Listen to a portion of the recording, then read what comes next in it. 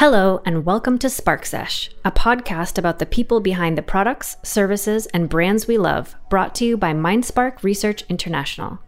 I'm Nikki Lavoie, founder of MindSpark and curator of content for the curious, and I'm so happy you've decided to listen in. SparkSesh is dedicated to shining a light on the people who create, who design, and very importantly, who test the things we interact with in our lives before they ever see the light of day. This podcast will be bringing you interviews with experts, debates about the details, and real talk about how the research gets done that shapes almost everything in our world. Whether you are a researcher, a marketer, a product or brand owner, or someone who does something else entirely, tune into this and other episodes of SparkSesh as we go down the rabbit hole and explore the various characters playing a role in consumer research.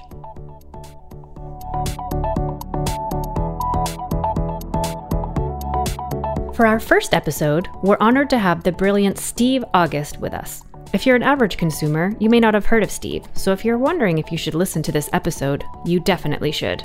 Steve fundamentally changed the research world for those of us whose work tests and explores what people think and how they feel about brands or products, which means his work has certainly had, and still has, a massive impact on the things you have purchased. He is the creator of the Revelation online qualitative research platform, which is now owned by Focus Vision, another research company. He also runs a company called August and Wonder. In addition to all of this, he is a friend, a mentor, my business coach, and an all-around great guy. Have a listen as we talk about the past, present, and future of how we research what people buy. Oh, recording has started. You heard that? You're all clear and happy with that? Okay, perfect. So, hi everybody. I am Nikki. We are here with the SparkSesh podcast. First ever real episode with my pal and expert, Steve August. And actually, Steve, I feel like you have probably many titles because you have at least 2 ongoing businesses that I know of and maybe some ideas brewing somewhere. Do you want to tell me what are the names of your 2 businesses and what are your official titles? Sure, Nikki. Well, first, I just got to say I'm honored to be the very first interview. The very first. Everyone else has very big shoes to fill after this. Well, I'll let them be the judge of that, but I'm just happy to be here and have been just so amazed and impressed at your progress over the years that I've known you. So I'm very honored both as a friend and as a fan. And a coach. Here. And a coach. And so, so for my, what I do, I have 2 main businesses. The first is Steve August Coaching, and I specifically coach founders and who are growing from sort of a seed stage to the growth stage, and helping them with the key transformations that every founder and every company need to make their business grow reliably and with maintaining sanity as well. And it's something that I went through as the founder and CEO of Revelation. So I went through the journey of going from idea to exit in the market research industry. I know the journey very well. I know the ups and downs. And so I'm really happy to have had a good outcome and now being able to help other people making the same journey. Cool. And your second business? My second business is a passion business called August and Wonder, and it makes creative art meets Internet of Things objects. The first one was released a couple years ago. It was called The Market, and it is a sculpture of a bull and a bear on a seesaw made out of brass and wood, and it's about tabletop size, sits on people's desks, and it tilts literally in real time as the stock markets make changes, as it goes up or down. So you said your first product. Does that mean that there is a second product in the works? Or well, the second series of that product is the Series B. So the Market Series A was released back in 2018, and the Series B will be released later this year. Very exciting. So I obviously know you from the market research universe before August and Wonder was a thing, I think. And so I was wondering if maybe you could start off by telling us a little bit about that story. So how did you become a coach of founders? As you referenced, you were a founder. So maybe you can tell us a little bit about how you got to where you are today. So it sounds like you want me to start after the Revelation side of things, where I grew my company. Not necessarily. I think that is part of the story. Okay. I think that's part of it. So let's rewind way back to 2005, 2006. And that's when I started Revelation. It was actually the outgrowth of working with my wife, who was the original market researcher in our family, and quite a good one. She's an OG. Yes, and she was a design researcher and did a lot of ethnographies and in-homes.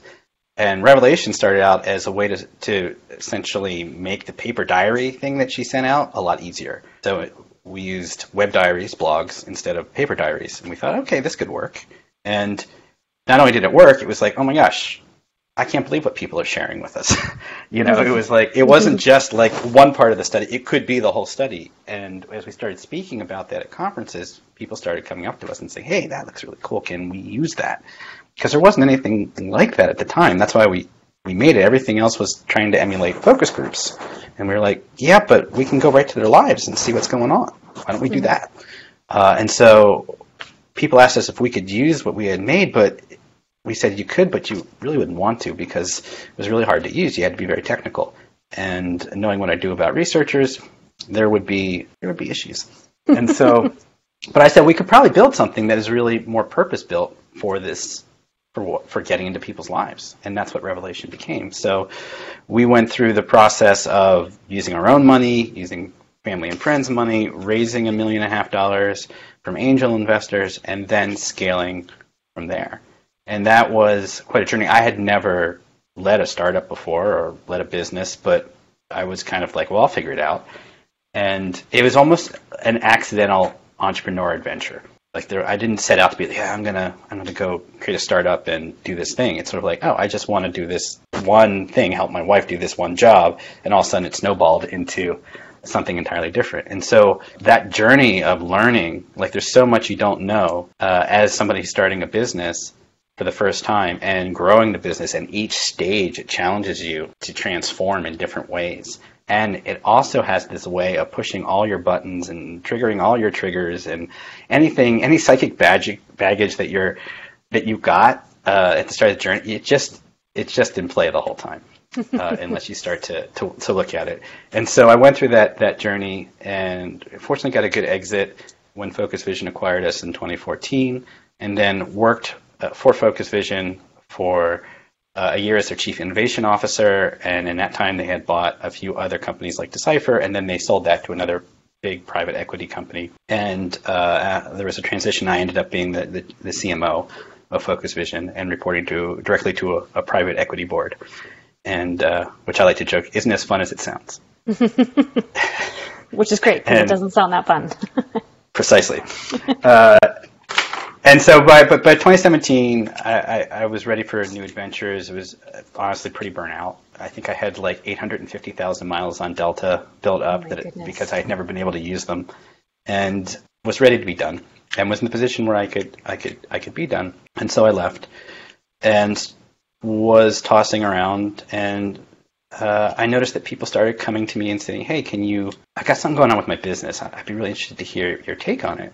And I realized I really like helping people with these questions. And it turned out I had learned a lot over this time. Like I had absorbed a lot, and I could help people kind of understand where they were in the journey and cut through what the issues were, and then help them sort of guide them on where they needed to go.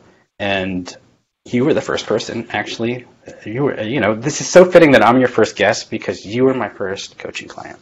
I was the guinea pig. Yes. And I'm so glad. It must mean that I was a very successful guinea pig because you went forth and coached many more guinea piglets after me. Yeah. Well, I look at it as I must have been good because seeing what the progression of MindSpark and what you've created, and from where you started when we first started working together, and how you've stepped into it so fully, and it's just been amazing. I'm just a huge fan, and I know a lot of other people who are huge fans as well. Oh. So it's so gratifying to see that, and that's the whole point, right? Is to help people through that journey. And I believe that the right coach shows up at the right time, and the right client shows up at the right time as well. Mm-hmm. So that's how I got to where I am. And then I've just been building on that and dialing things in more and more as I've coached over the years. I've realized, oh, there are kind of 5 areas that everything I coach around falls into. And, one is getting to the point of ruthless simplicity with your business. Like, the best businesses figure out a way to make things simple, because complexity is the biggest killer of growth and progress and energy and focus. So that process of being able to get to that ruthless clarity and simplicity is really key. And then it's customer creation, of like creating a flywheel for that, because that's the engine of growth. If you can't consistently grow your customer base and maintain your customer base, then it's really hard to make things happen. Yeah, and absolutely. And that's where the stress comes. As the world is experiencing right now, at this very moment. Yes, the world has hit a wall in this sense. Like these major events, there's three patterns that I see in that area of people creating customers and growing revenue. There's 3 patterns when things start to get tough. One is just a simple plateau where you just get to this level and you can't seem to bust through to the next level.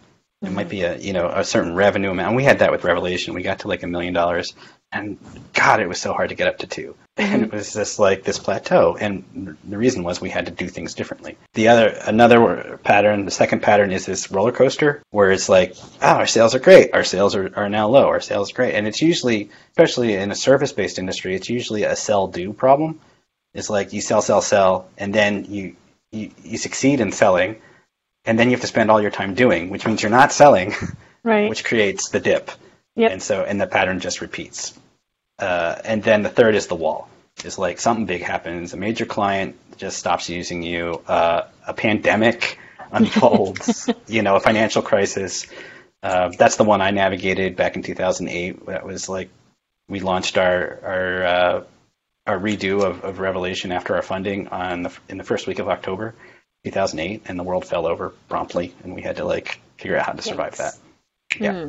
So these things happen, but there are always I always find there's blessings in them, because they have this way of pointing out the weaknesses in your business, even though you don't want to have that pointed out to you. It's actually really amazing service that these events do if you take it that way, and if you can adapt and pivot and adjust, then you come back through the other side really strong. Right. Well, that's actually a big part of the reason why I wanted the first ever Spark Sesh podcast episode to be with you, is because in total transparency, I heard you as a guest on someone else's podcast recently, and you were talking about some of the things that you kind of lived through and some of the things that you experienced. And I remembered, oh yes, Revelation survived a recession, and here we are. I don't know if we're officially in a recession or it's going to be considered one very shortly, but I kind of wanted to talk to you about that, as now you're kind of witnessing the recession, whereas, previously you lived through it. And I was wondering if, you're still connected with Research in General via the founders that you coach. And I was wondering kind of what have you noticed this time around in terms of comparisons versus the last time around? Similarities, differences, what do you see? Yeah. So what I'm seeing in terms of similarities is that it is some huge event that's beyond everybody's control and is impacting the whole world. Mm-hmm. I think this one's actually worse in some ways because it's so open-ended and ill-defined, right? Like 9/11 was like, okay, that was really horrible and bad, but it's a discrete thing, right? Like the planes were flying 2 weeks after. Yep. Or 3 weeks, however long it took the planes to get back in the air, and we could travel again with more security. This is like, we don't know when this is going to really end. And the impact and the level of uncertainty is so much greater here than there was in 2008. 2008, the gears of the machinery of the financial world had just, totally broken down. This is like, no, we're all subject to this really tough thing that's going on. Mm-hmm. And so that's the big difference. So, and what I've seen is like April and May were like peak uncertainty. Like business dropped for a lot of people, like 90% level drops, because everybody was like, we're locked down. We're going to be locked down for at least the next 60 days. And so all the decisions have been locked down too. And what I've been hearing since then is that people are seeing rebounds. It's like people are going, oh, okay, this is our new next normal. And yes, it's uncertain, but I think we can start adapting and start moving forward on that. And so I think my clients are starting to see, that come around in the market research field. Other clients are just going gangbusters in different fields as well. Yeah. So it's amazing. It's not like uniform across all my clients, but market research definitely has been challenged. And of course, people who were doing in-person market research were the most challenged, and that's a lot of the qualitative world. And so that has been the biggest kind of patterns that I've seen, and it's still unfolding. But what I'm seeing are people are starting to adapt their offerings. They're starting, and clients are starting to adapt their thinking about, okay, where are we going to place our bets? How are we going to get our insights? And starting to pick up again and sort of just say, okay, we're not going to shut down forever. We can't sit on our hands forever. Business has got to go on. Time's going to move on. We got to now operate in this world. Right. I wonder if you have ever hypothesized in your own mind, if you were still working with, let's say that there wasn't an exit and you were still a part of the Revelation team. I wonder if your experience of this economic crisis would perhaps have been the reverse of your experience the last time around, because I imagine that Revelation is one of those companies that's got a lot of work going on right now, given the shift to trying to connect with people digitally. Yeah. I had this thought when this all unfolded, was like, and it's not a great thought, but it's a thought that said, man, I wish the 2008 crisis was a pandemic, because our biggest competition was always in-person research. Yeah. And the pandemic for 60 days, going on 90 days, has kind of eliminated that competition. Yeah. And we would have been very well positioned to take that message out into the world and have people really be able to experience what's possible in a way that they probably were not as open to, because they had a choice. And at this point, they don't really have a choice. They can't really do in person. Yeah. Well, without asking for, private details of any of your coaching clients, do you feel like you have witnessed or heard some of those examples that you were saying about, some people are going gangbusters and some people are really challenged? Are the founders that you're dealing with having those sort of blessings in disguise moments that you talked about, where they're like, okay, well, now I have to learn about my business and I've got to pivot and I've got to figure things out? Or is it, a different kind of experience for them? Well, I don't want to minimize people's, pain at losing clients or projects and things like that. But there are some really important things that are being learned right now. So one of the things that is a truism in the research industry is that much of the marketing calendar is centered around conferences. So people orient their kind of pushes and their business development efforts around conferences. And there's plenty to choose from, more and more every year, it seems.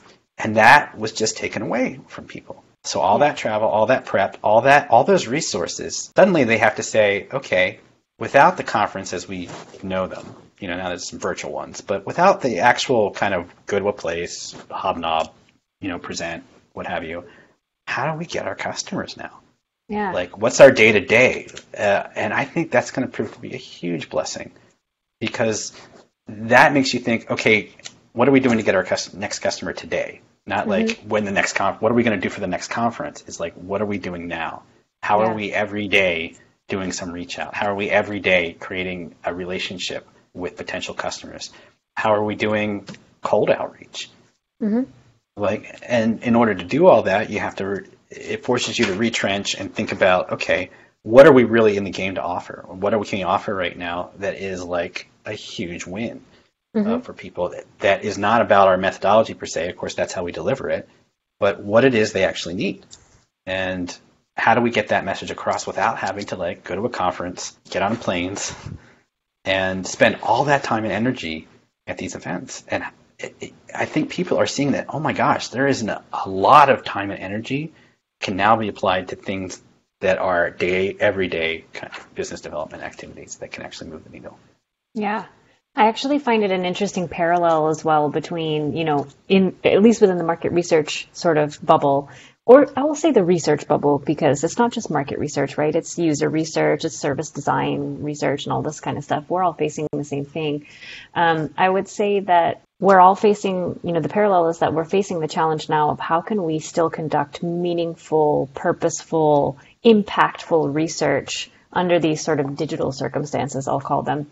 And at the same time, we're also saying, how can we get our clients in digital circumstances as well? So we're kind of being forced to look at things from two different perspectives in terms of digital engagement. Because as you say, we used to be able to just, I used to do that. I used to say, hey, I'm in your neighborhood. Let's, grab a coffee and have a meeting and talk about what MindSpark can do for you. And now I can't do that. So now the same methods that I'm applying to figuring out how I can make sure I continue to reach users and consumers in a meaningful way, I'm having to think about that in a similar yet different way for clients. So I was wondering as well, kind of, what you think about technology and what the role technology is playing in all of this, because from my perspective, I think technology is taking a bit of a beating. So people are saying, oh, I'm tired of Zoom calls. I'm tired of podcasts. I'm tired of this. I'm tired of that. But at the same time, there's a role for it. So I was wondering kind of what you thought about it, especially having seen this, in a previous cycle. Well, on the building a business side, what I see the technology is just the automation and marketing tools that are available right now can take if you really understand how to apply them, can take a small business development team and just totally magnify their impact and their ability to create this ongoing flywheel of customer creation. Like even for myself, it's like as I'm sitting here right now, I think my systems are sending out 20, 30 cold emails to people who are in my target audience, and it's all about building the relationship, and you have to start somewhere. So on the business development side, if you think about it that way, it's just like being a bionic person, and the ability to amplify your human efforts. But the important thing is that it's all human, and it's all personalized, and it's all about relationships. So everything's just tools. So on the research side, to me, it's it's all about how you establish, if you're doing a research study, you have to establish a relationship with the people you're doing research with. Absolutely. And these are just mediums. Yes, Zoom is taxing, cognitively taxing in a way that being in person isn't. And so you work with those constraints, and then you also find where they help, right? Where they can actually be of assistance. And as when I was selling Revelation, people would say, it's not ethnography. You're not there. It's not the same thing. I'm like, yeah, you're right. You're making trade-offs, right? Each medium has its strengths and its challenges. When you're in person, it's sort of the gold standard. You can see body language. You can see the environment. You can see all these things. You can't sustain it, right? You can only be there for a certain amount of time. This is when we were doing online ethnography, it was more, we can sustain this. We don't have the same, level of being immersed in their environment. But if we understand the medium and work to its strengths and give them specific kinds of activities that play to those strengths rather than just firing questions at people, which was the bigger innovation with Revelation, then you can get what you need. And at the end of the day, that's the whole point, right? What is the insight needed to drive a decision? Yeah. Everything else after that is secondary. How you get there is just a factor of the tools that you have, the channels that you have available to you, and which one will work best in that situation. Yeah. I'm going to throw you a curveball question, and feel free to say that you do not feel comfortable answering it. I will not take offense. But I was wondering if you wanted to weigh in on the ever-present debate about user research and market research. So I don't know if you've been hearing any of the buzz kind of going around, but I'm sure you can picture a Venn diagram with two circles, and there is lots of differing opinions as to how much overlap there are between these two worlds. So I would love to just kind of hear, as someone who made a tool that was being used for definitely market research, but I'm sure also user research as well. If you have any kind of thoughts or opinions on how big that overlap is between those two worlds. I think the issue with market research as a term is forever, since a lot of its inceptions, it's basically boiled down to surveys and focus groups. Not that there isn't tons of other methodologies, but if you look at SMR's report every year, you look at the two biggest methodologies, surveys and focus groups.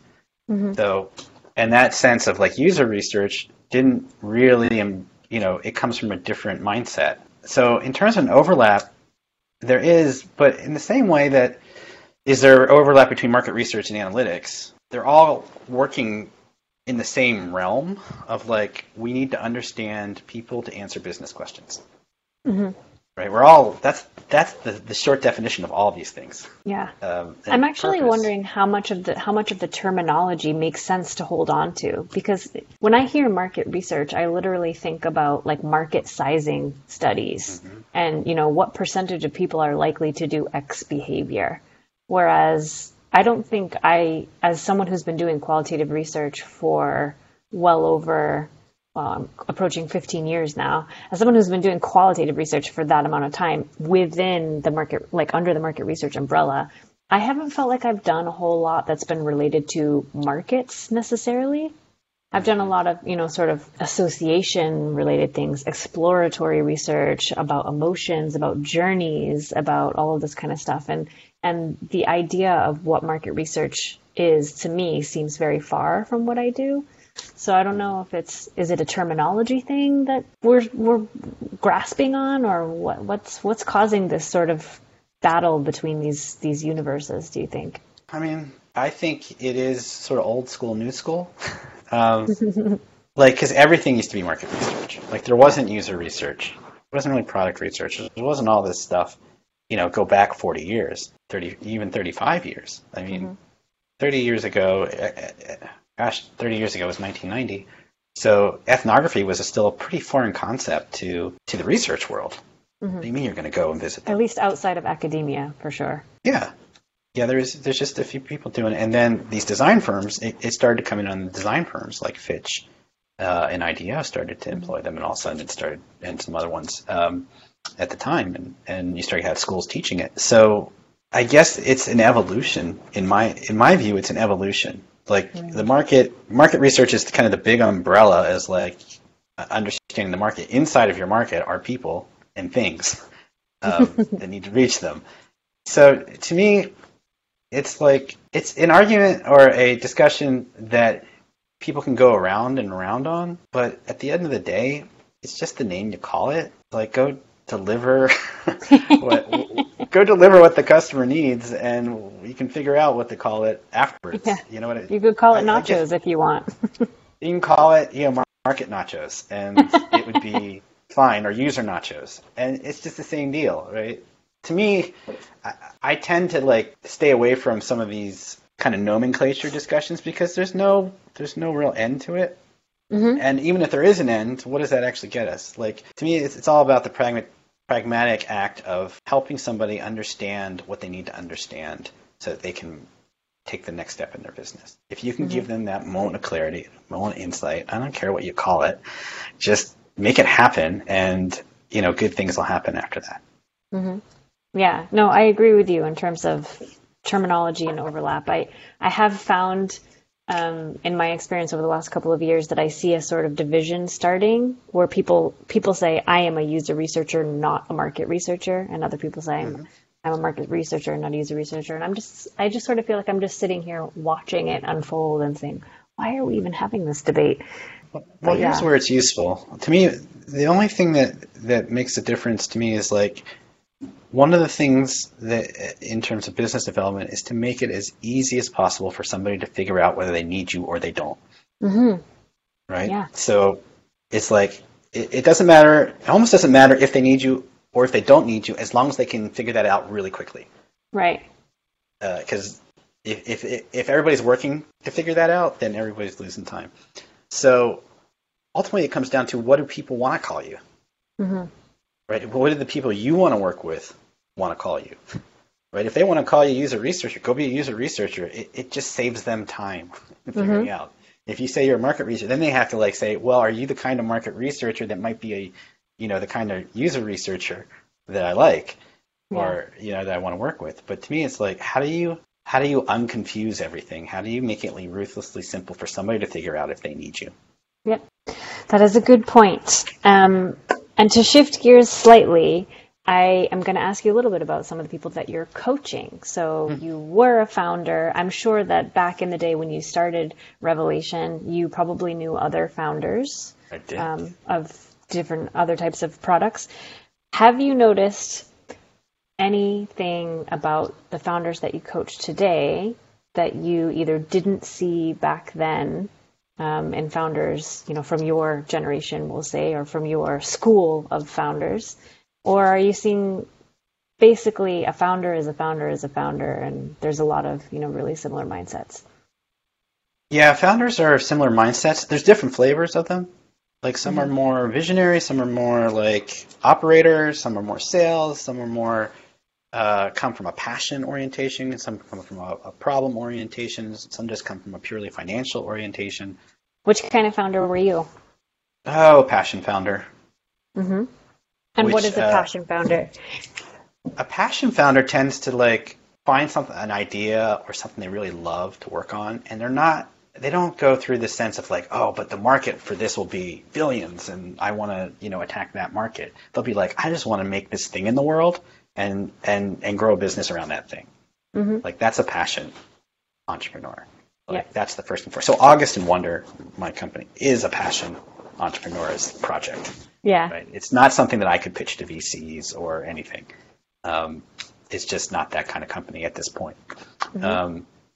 And it's anytime you're kind of creating your own category, sometimes that's a passion niche indicator as well. Mm-hmm. Whereas somebody who's a kind of impact entrepreneur wants to make the biggest possible impact on the world. Mm-hmm. So your Steve Jobs and your Elon Musks and people who just want to change the way the world works in a big way. Mm-hmm. They want to make the biggest impact, and they figure out where the intersection of that is with the markets. And usually it's the one goes with the other. If you're making that big of an impact on the world, there's usually a huge amount of financial wave that comes with it, mm-hmm. because you're just touching that many people. Mm-hmm. So I see both those kinds of founders. I have one founder. He has an amazing product. It's called Mudwater, and the guy's name's Shane Heath. And Mudwater is water that's made from mushrooms. Mushroom? Yes, it's a coffee substitute. Yeah, but it's made from mushrooms, different blends of mushrooms and cacao, and it's really addictive. It's really good, and his goal is to dethrone coffee. That is a big undertaking. Yeah. So, but it is amazing how much they're doing in business right now, and they've just doubled quarter over quarter. Wow. And they're not starting at a small number, right? So they've just hit this inflection point, and they've got the marketing dialed, and they're continuing to grow. And he's an impact guy. I mean, it's a passion for him, but it's also an impact thing. Mm-hmm. And so, what I see, from the founders that I'm coaching, especially the younger ones, is a level of energy and a dedication both to the vision side of things. What are we going, what are we being, and also how to operate, how to actually make a company. That's one of the key founder transformations, is going from founder to CEO. Mm-hmm. You get both titles when you start, essentially. Yeah. President or CEO. But you're really only the founder, right? Because the founder is just the person who started it.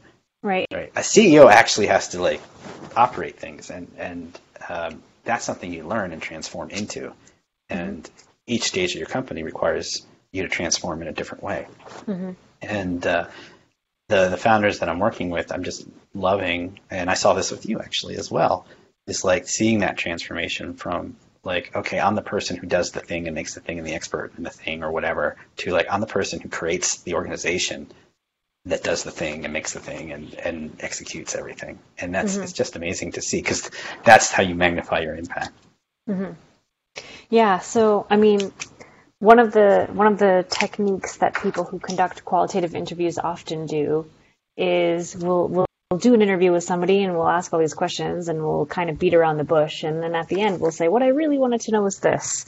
And so a lot of the questions that I've been asking you is really because I've been cheekily trying to find out if you think that there has actually been some evolution and change specifically under the research umbrella, or if you think we're doing a lot of the same old things that, we were doing 15, 20 years ago.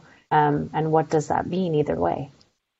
Yeah, I think it's a combination. I think a lot of the founders, if you look at the founders, like I think of folks like John Williamson who founded QualView and me at Revelation, and then I look at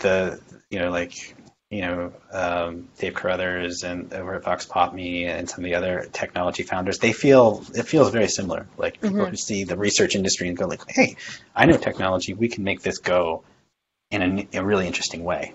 And I also see still a lot of old school, field and tab type of founders as well, and folks who are on the research side. But I think the platform side is has picked up such momentum, and when you see what's happened to like kind of the bigger research companies, and they've had to do some consolidation, and some of the mid-size, like it's just been a more challenging environment. But I still see that energy of certain founders who are in the service space and are doing really dynamic things, or are kind of rethinking stuff and saying, okay, here's a new world. It's really interesting to hear that some of the phone centers are actually doing pretty well right now. Yeah. Oh, absolutely.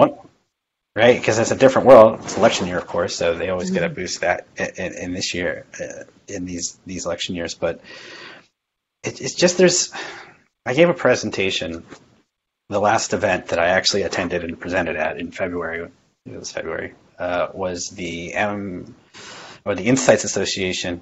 I'm about to say MRA, but Insights Association. Las Vegas Double Down conference, and I gave this talk about how to think and grow like a micro brand, like a direct-to-consumer micro brand. And I gave told the story of Native. It's a deodorant brand that started in like 2017 and sold to Procter & Gamble in 2015. Sold to Procter & Gamble in like 2017, 2018 for $100 million. Zero to 100 million in a few years. Insane, right? And the first slide was like, think about this. Who in the world thought anybody needed another deodorant? I mean, there are so many right now, right? Yeah. You know what I mean? It's just like, so one of the lesson was like, even stale categories or perceived stale categories have a tremendous opportunity for innovation. And that's one of the things I'm seeing in some of these founders who are in the service side is like, yeah, we'll think about it differently. We'll create a new dynamic around it. And it's been really exciting to see. Yeah. Well, that leads to possibly my last question is, you said earlier on in the discussion that we don't really know when this pandemic situation is going to end. We're not really sure if we're going to be back to some quote unquote normal version of life soon, or are we going to be having to practice physical distance, and I emphasize physical distance because it really frustrates me when people say socially distant, because actually we need to be socially connected right now more than ever. It's the physical distance that we need. So, just wondering, without being able to know for sure what distance needs there will be in our lives, what predictions do you have? I hate using that word. What do you think about anything research related in the world that may need prolonged physical distance? Well, I think platforms are going to continue to grow. I think people are going to get used to they're going to have to like prioritize when in person is absolutely necessary, and when it's fine to do other ways. And they're going to probably see that it's not as necessary as they thought originally. Not to say they won't go back to it, because I think everybody will be really eager when this thing starts to ease up on everybody to like go back and be with people again. Right. So I think there will be a rebound effect on that. In terms of, I don't see a huge, market research just turns so slowly, or the insights industry seems to turn slowly. I think the trajectory will continue. I think there'll be weeding out of folks. I'll be really interested to see what happens to the facilities. Yeah. Whose whole basis is bringing people together into groups. So that's going to be challenging for them, I'm sure. But I think it's all as this, what they say about crises like this is that they accelerate trends. They don't actually create new ones. They just basically take what was there and apply immense pressure to everything, and whatever was kind of struggling or challenged will experience that in a magnified way. And whatever was succeeding will likely potentially do the same. Yeah, I agree with that. We just had two SMR conversations happening virtually, one aimed at kind of APAC and Europe and one aimed at North America about innovation and research. And one of the major outcomes of both of those conversations was that there isn't a whole lot of innovation and research happening right this second. The innovation started well before this pandemic, and it's just being recognized or utilized now in ways that it wasn't before. Yeah, people being forced to do this stuff. I mean, I used to joke that I could have given to some people the same customer pitch I gave in 2006 about, online qualitative research, in-depth ethnographic style. I could probably have given that in 2014 without having to edit it very much, and maybe even today. Yep. So it moves slowly, but these events are accelerators. So I think you will see it may be a different market research industry or insights industry after this eases off, but it'll still be very recognizable because we'll have seen it trend coming and we'll have just seen it accelerated. Yeah. Well, thank you so much for having this really great conversation with me. I did just want to tell anybody out there who is listening to this, who is a founder and who may want some coaching services, maybe you could tell everybody where to go to check you out and see if they can connect with you as a possible coach. Yeah, absolutely. SteveAugustCoaching.com is the place to go. That's my website. It's you can schedule a call right there, an intro call, and you can check out the Insights blog that I have where I put all my thinking. And you can ask me for a testimonial because I've got only good things to say. Excellent. Perfect. Okay, great. Well, thanks, Steve, and thanks everybody for listening. Thanks for having me.